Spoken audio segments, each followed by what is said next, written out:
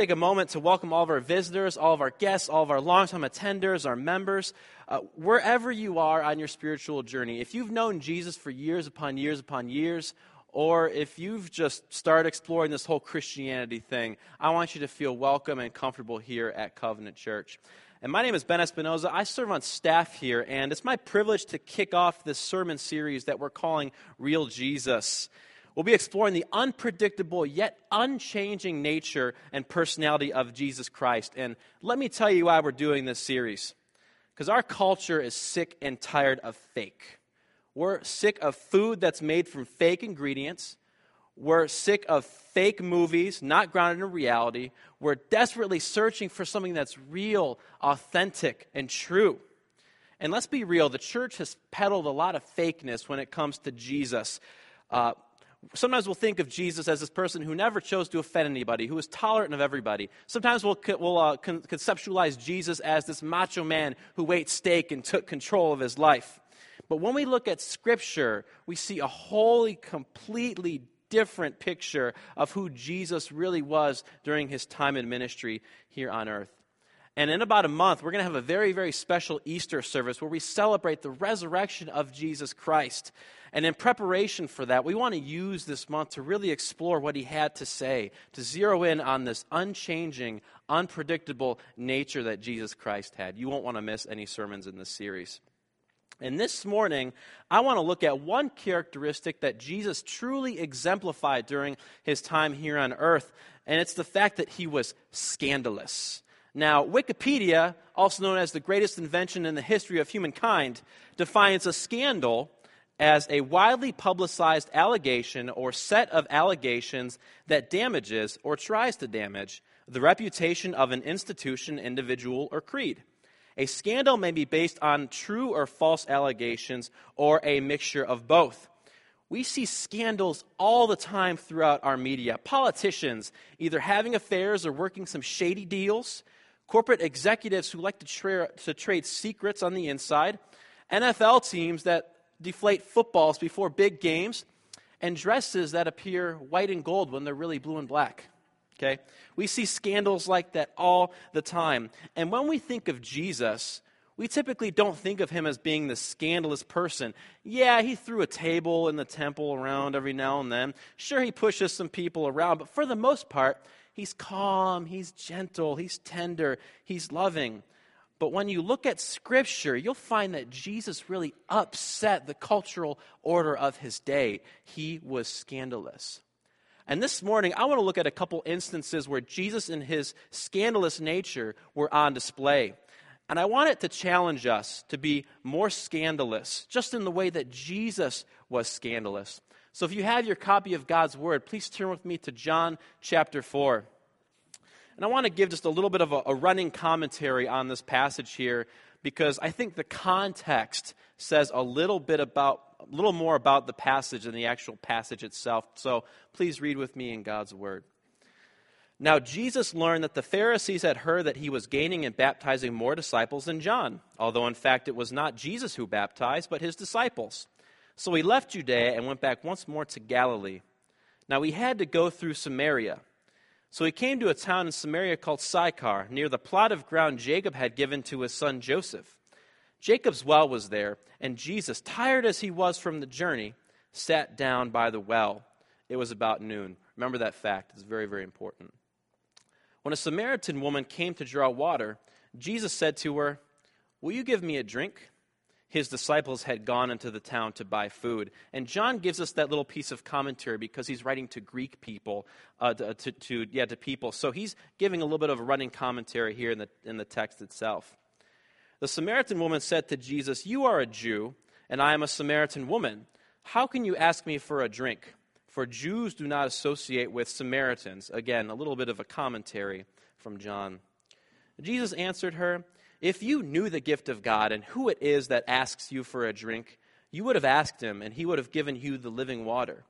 "Sir," the woman said, "you have nothing to draw with, and the well is deep. Where can you get this living water? Are you greater than our father Jacob, who gave us the well and drank from it himself, as did also his sons and his livestock?" Jesus answered, "Everyone who drinks this water will be thirsty again. but whoever drinks the water I give them will never thirst. Indeed, the water I give them will become in them a spring of water, welling up to eternal life." The woman said to him, "Sir, give me this water so that I won't get thirsty and have to keep coming here to draw water." He told her, "Go, call your husband and come back." "I have no husband," she replied. Jesus said to her, "You are right when you say you have no husband. The fact is you have had 5 husbands, and the man you are now living with is not your husband. What you have said is quite true." "Sir," the woman said, "I can see that you are a prophet. Our ancestors worshipped on this mountain, but you Jews claim that the place where we must worship is in Jerusalem." "Woman," that's a sign of respect. It's not any sort of, not diminishing her role or anything. That's respect. It's like saying madam. It's a very gentle term. "Woman," Jesus replied, "believe me, a time is coming when you will worship the Father neither on this mountain nor in Jerusalem. You Samaritans worship what you do not know. We worship what we do know, for salvation is from the Jews. Yet a time is coming and has now come when the true worshipers will worship the Father in the Spirit and in truth. For they are the kind of worshipers the Father seeks. God is Spirit, and his worshipers must worship him in the Spirit and in truth." The woman said, "I know that Messiah," called Christ. The Greeks would have understood that term Christ. "I know that he's coming. When he comes, he will explain everything to us." Then Jesus declared, "I, the one speaking to you, I am he." Just then his disciples returned and were surprised to find him talking with a woman, but no one asked, "What do you want?" or "Why are you talking with her?" Then leaving her water jar, the woman went back to the town and said to the people, "Come, see a man who told me everything I ever did. Could this be the Messiah?" They came out of the town and made their way toward him. Please pray with me. Dear Lord in heaven, I pray that you'll bless our time together. Please bless the reading of your word. I pray that you'll open our eyes and our minds and our hearts to the different things that you want to use to transform us, Lord. We pray this in Christ's name. Amen. Now, we've all heard the story, the infamous story of the Samaritan woman. When I was a kid, my father was kind of a jokester. So whenever we'd read this, he'd always be like, "Samaritan woman, dum, dum, dum, stay away." There's a reason Greg Jenkins always changes the subject whenever I say I want to sing on worship team. Now, when we look at the story, we tend to think of this as a straightforward interaction. Jesus gets thirsty. After all, he's 100% man. He happens to see a woman, he chats with her, and she ends up believing. Nothing terribly scandalous about this. This is normal Jesus. We see Jesus doing this all throughout the Gospels. But when you start to dig into the context of this passage surrounding the story, it starts to become a little more than a simple water cooler conversation. You see, this story is scandalous on numerous different levels. Culturally, as I've mentioned before in previous sermons, Jews and Samaritans were natural-born enemies of one another. Samaritans were of mixed blood ancestry. They were part Jewish, part pagan, essentially. They worshiped the same God, Yahweh. However, they only believed that the first 5 books of the Bible, the Torah, the books of Moses, were legitimate. And the biggest thing that separates Samaritans from the Jews was the fact that the Samaritans believed that the mountain that Abraham tried to sacrifice Isaac on in Genesis was Mount Gerizim, whereas the Jews believed it was Mount Zion. And biblical scholar D.A. Carson gives us a summary of this bad-blooded history between the two races. He writes this in a really good book he wrote called The Gospel According to John. He says, after the Assyrians captured Samaria, the capital of the northern kingdom of Israel, in 722 BC, they deported all the Israelites of substance and settled the land with foreigners, who intermarried with the surviving Israelites and adhered to some form of their ancient religion, as it says in 2 Kings. After the exile of the southern kingdom in Babylon, Jews, returning to their homeland, viewed the Samaritans not only as the children of political rebels, but as racial half-breeds whose religion was tainted by various unacceptable elements. About 400 BC, the Samaritans erected a rival temple on Mount Gerizim. So this rivalry really is nothing like we've had in the United States. Sure, you could argue that the struggle for racial equality is kind of like this, but at the same time, it's not. It's not a Coke versus Pepsi. It's not McDonald's versus Burger King, Ohio State versus Michigan State. This is a blood rivalry based on religious and political disagreements. So for a Jew to even acknowledge the presence of a Samaritan, let alone talk to them, goes against the grain of Jewish culture of that day. And Jesus breaks this convention and he scandalizes it. Not only this, but the fact that Jesus was a Jewish man talking to a Samaritan woman was another no-no. See, back in those days, women were on the lower end of society. They were always under the authority of a man, either their husband or their father. They had little authority of their own, and they were always considered inferior to men. And they also couldn't testify in court because their witness was considered unreliable. And one scholar even notes that in the social order of that society, women were just a notch above slaves. But time and time again, Jesus validates women. He encourages them. He teaches them. He disciples them. He accepts women into his inner circle. And what's even more scandalous is that the first people to see him after he rose from the dead were women. Remember, their witness was considered unreliable back in those days. So it was an honor for a woman to witness Jesus Christ after he was resurrected. It's as if God was saying, I see your social conventions, and I totally don't care about them. And the very fact that Jesus was a Jewish man speaking to a Samaritan woman, it breaks those two different social conventions. But not only this woman was an adulteress. She didn't have one husband, she had 5, and she was living with a dude that wasn't even her husband. She was ashamed of it. And what scholars will point out is that women would not normally go and draw water during the heat of the day. They went when it was in the morning, when it was a bit cooler, when it wasn't so hot, so they could gather water for their housekeeping chores throughout the day. So the question is, why was she there in the middle of the day? It's because she was a moral outcast and she didn't want to be shunned by her friends. She was an outcast. And in all societies, you don't associate with the local adulteress. All societies across the centuries.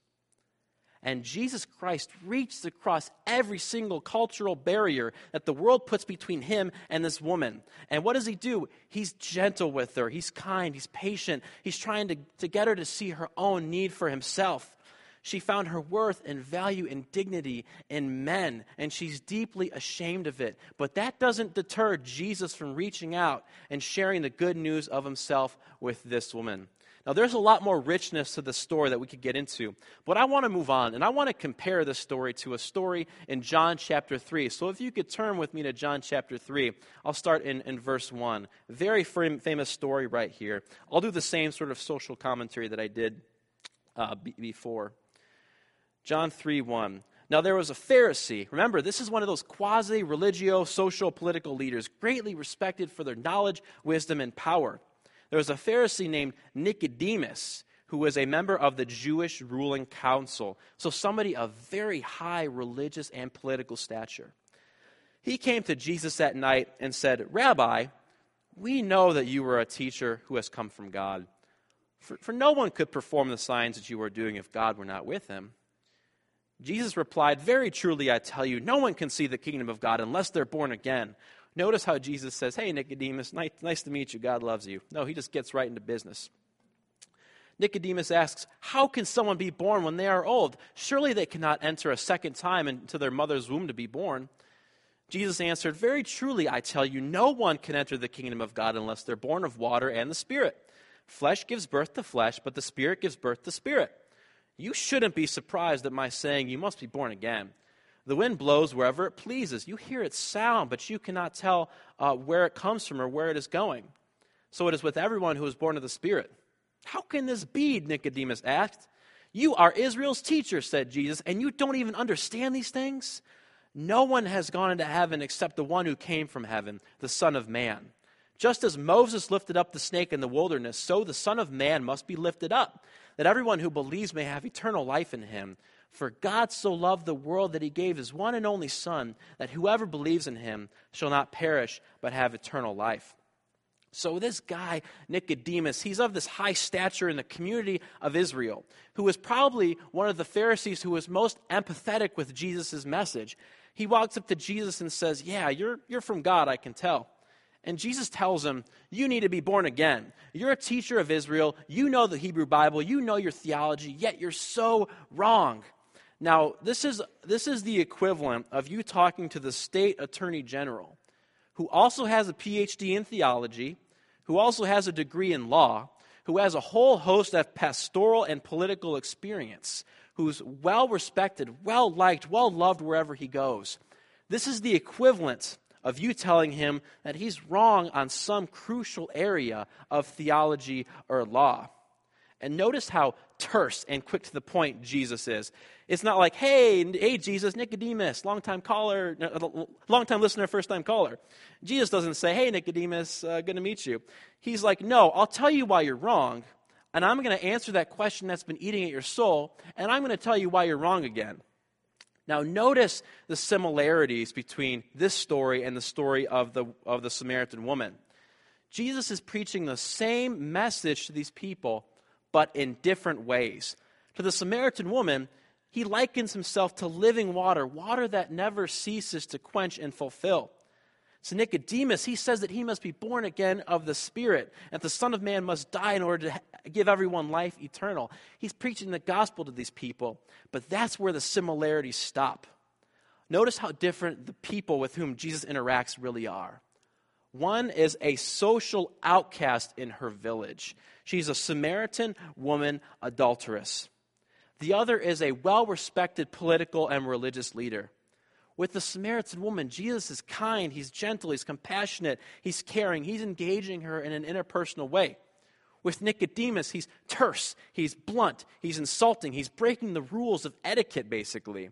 And in an interesting and usually kind of neglected turn, it's Nicodemus who approaches Jesus, and it's Jesus who approaches this Samaritan woman. Back in those days, it would have been the other way around. Now, through some amazing archaeological discoveries, we've been able to uncover some of the social media that was going on around those days. And we've actually uncovered some tweets from about 2,000 years ago. I want to show these to you, okay? Yeah. Jacob Sykar, he tweeted this. He said, radical rabbi, Jesus caught talking to Samaritan adulteress. Hashtag no good. Hashtag stay away. Hashtag crazy. Second one from Rabbi Joe says, Jesus insults Nicodemus. Quote, you should know better, end quote. He should know better. Hashtag no respect. Hashtag no Jesus for me. Hashtag what good ever came from Bethlehem. And finally, this one from Lebanon John. Jesus of Nazareth, one big contradiction. Hashtag paradox. Hashtag who is he really? Now, imagine all of, that's not real, guys. Twitter's been only been around for like 5 years, all right? So stop letting your imagination wander. Now imagine all the headlines, imagine all the negative press that Jesus would receive. Imagine the 24-hour news cycle trying to discredit Jesus' message. Imagine the kind of scandal that would befall Jesus. Now let's take a step back and begin to think about how many things Jesus said and did that totally trashed man-made cultural barriers. Think about when he called the Pharisees and Sadducees a brood of vipers. Think about when he threw money changers out of the temple. Think about how he healed a Gentiles, the Roman centurion's servant. Think about how he never condemned the woman in adultery. Think about how he told the rich young ruler to sell everything he had. Think about how he called a bunch of unlearned fishermen to take the gospel to the ends of the earth. And think about how he gave up his life in order to save people who didn't deserve it. What's scandalous to us is normal in God's economy. For all of us, it is easier to follow the winds of culture and conform to culture. But where the challenge comes is when we come to know Jesus Christ and we become countercultural. Because the way that God sees things is often not how we see things. We see somebody who struggles with a particular sin. God sees them as a child that he desperately wants to connect with. We see someone who talks differently or acts differently or looks differently than us. God sees somebody he created in his own image. We decry how our culture has strayed from God, and we condemn everybody while we're at it, while God sees people on whom he wants to have liberal, unfailing, eternal compassion. And in the life of Jesus, we see him time and time again breaking cultural barriers, scandalizing almost every single situation in which he finds himself. And more than that, the fact that he goes to the cross to die for our sins is the most scandalous act of all. That the King of the universe, the ruler, the creator of the universe, would incarnate himself and become the perfect, innocent, sacrificial lamb for all of humanity. That's a scandal. Where is the justice in that? So what does this mean for us, practically speaking? I think a big part of it is that following Jesus will challenge us to view the world through the eyes of God. Now, some of you have probably seen this story, if we could just put that up there. Yeah, that dress. It's been all over the internet.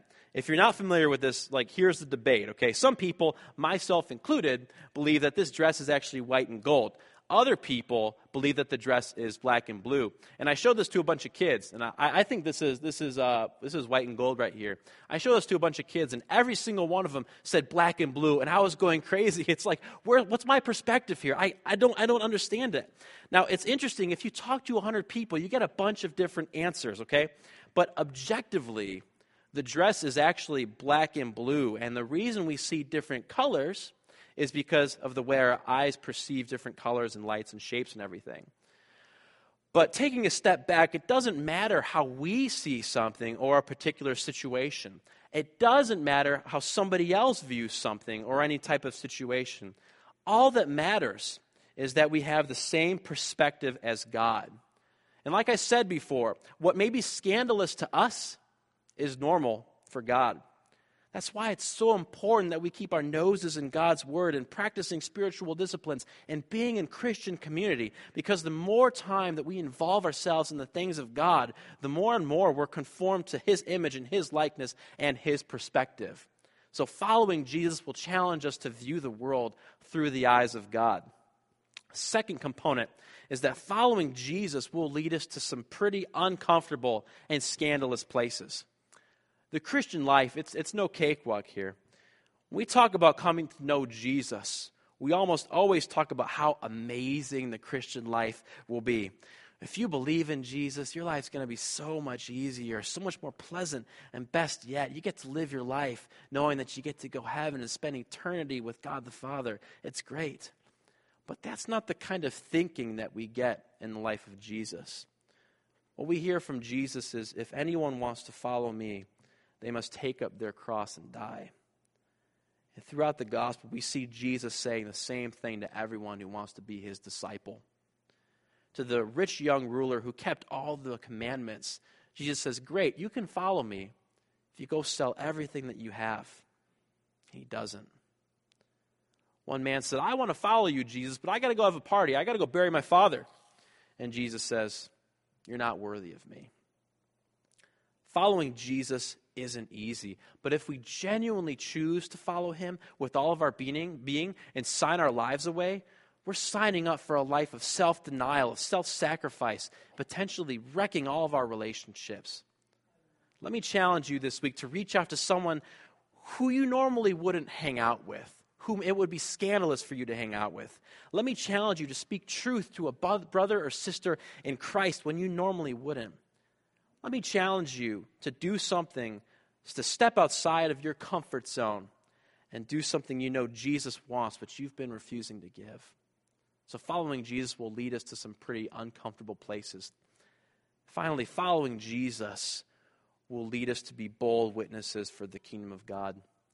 If you want a real lesson in what it looks like to follow Jesus, just read through the book of Acts. You see Peter and Paul, all the disciples, they're speaking out for the gospel, for truth, and in the midst of all this heavy and dire persecution, they're helping people. They're building God's church. I'd encourage you to read the stories of these disciples, because many of them were martyred for taking the gospel to the ends of the earth. They were bold witnesses for the kingdom. They were never deterred from the mission that God had for them. So following Jesus will lead us to be bold, scandalous witnesses for the kingdom of God. And I want to leave you with the challenge here. What will you do with the real Jesus? Are you going to sit back and say, Lord, thanks for saving me. I'll see you when I see you?